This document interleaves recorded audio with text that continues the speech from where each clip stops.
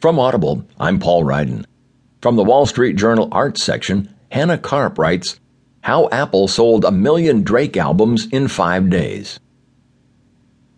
Hip-hop star Drake sold more than 1 million copies of his new album, Views, in less than 5 days when it was available only on Apple Incorporated's iTunes download store and its subscription streaming service, Apple Music, a rare achievement in an age of rapid streaming growth and declining sales of downloads and CDs. But Apple's head of content, Larry Jackson, said that Drake was able to rack up such global sales precisely because he used the company's streaming service to market the album and corral his fans into one place.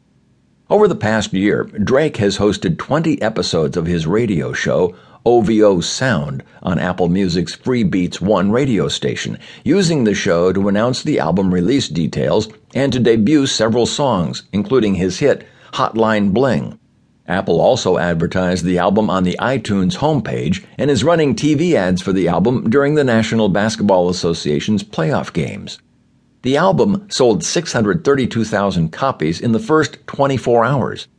The results fly in the face of industry fears that paid streaming services might hasten the continuing decline of music sales, which have fallen by more than 60% in the past 15 years, according to data from Nielsen. While that could still eventually happen, plenty of fans purchased the $13.99 Drake album last week, even though they could also access it immediately, along with some 30 million other tracks, by subscribing to Apple Music for $9.99 a month, or even just by signing up for a free trial. The album went on sale via other retailers on Friday and is to become available on other streaming services a week after that. Apple Music users streamed the album more than 250 million times worldwide, 200 million of those times in the U.S., suggesting that Apple Music was able to get a good number of customers to sign up for free trials of its paid-only service beyond its current roughly 13 million paying subscribers and several million existing trial users. The exclusive release on Apple Music could hook more fans on subscription streaming than have releases on Spotify AB, which allows customers to use a free version indefinitely. Even though subscription streaming is commonplace in European countries such as Sweden, the practice still hasn't caught on with the mainstream in the U.S., in part, music executives say, because so many consumers use free internet radio services such as Pandora, which isn't widely available overseas.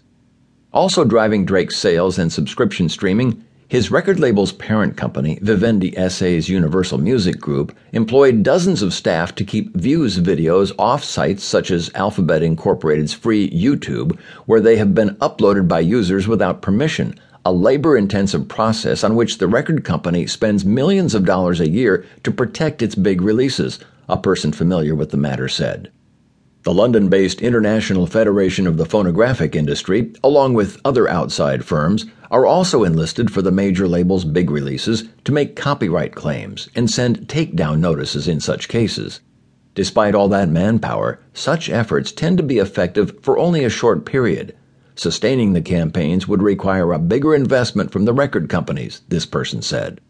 While Universal and the other major record labels have broad licensing agreements with YouTube, the deals don't include releases that artists wish to debut exclusively elsewhere or withhold from the service altogether. Spotify has rewarded its most active artist participants, including electronic producer Diplo, with placement on popular playlists, ads on its free service, and notifications to its app users.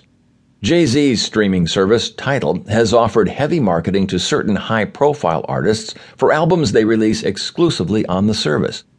Mr. Jackson said he met one of Drake's managers 2 years ago through their mutual friend Maverick Carter, business manager of basketball star LeBron James.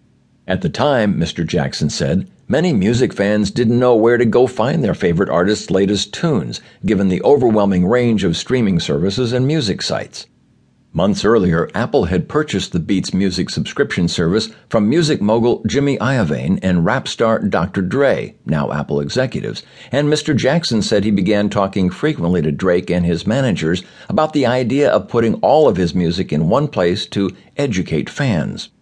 By the time Apple Music launched in June, Drake had signed a deal with the service that included his radio show, sponsorship of his upcoming tour, and significant marketing for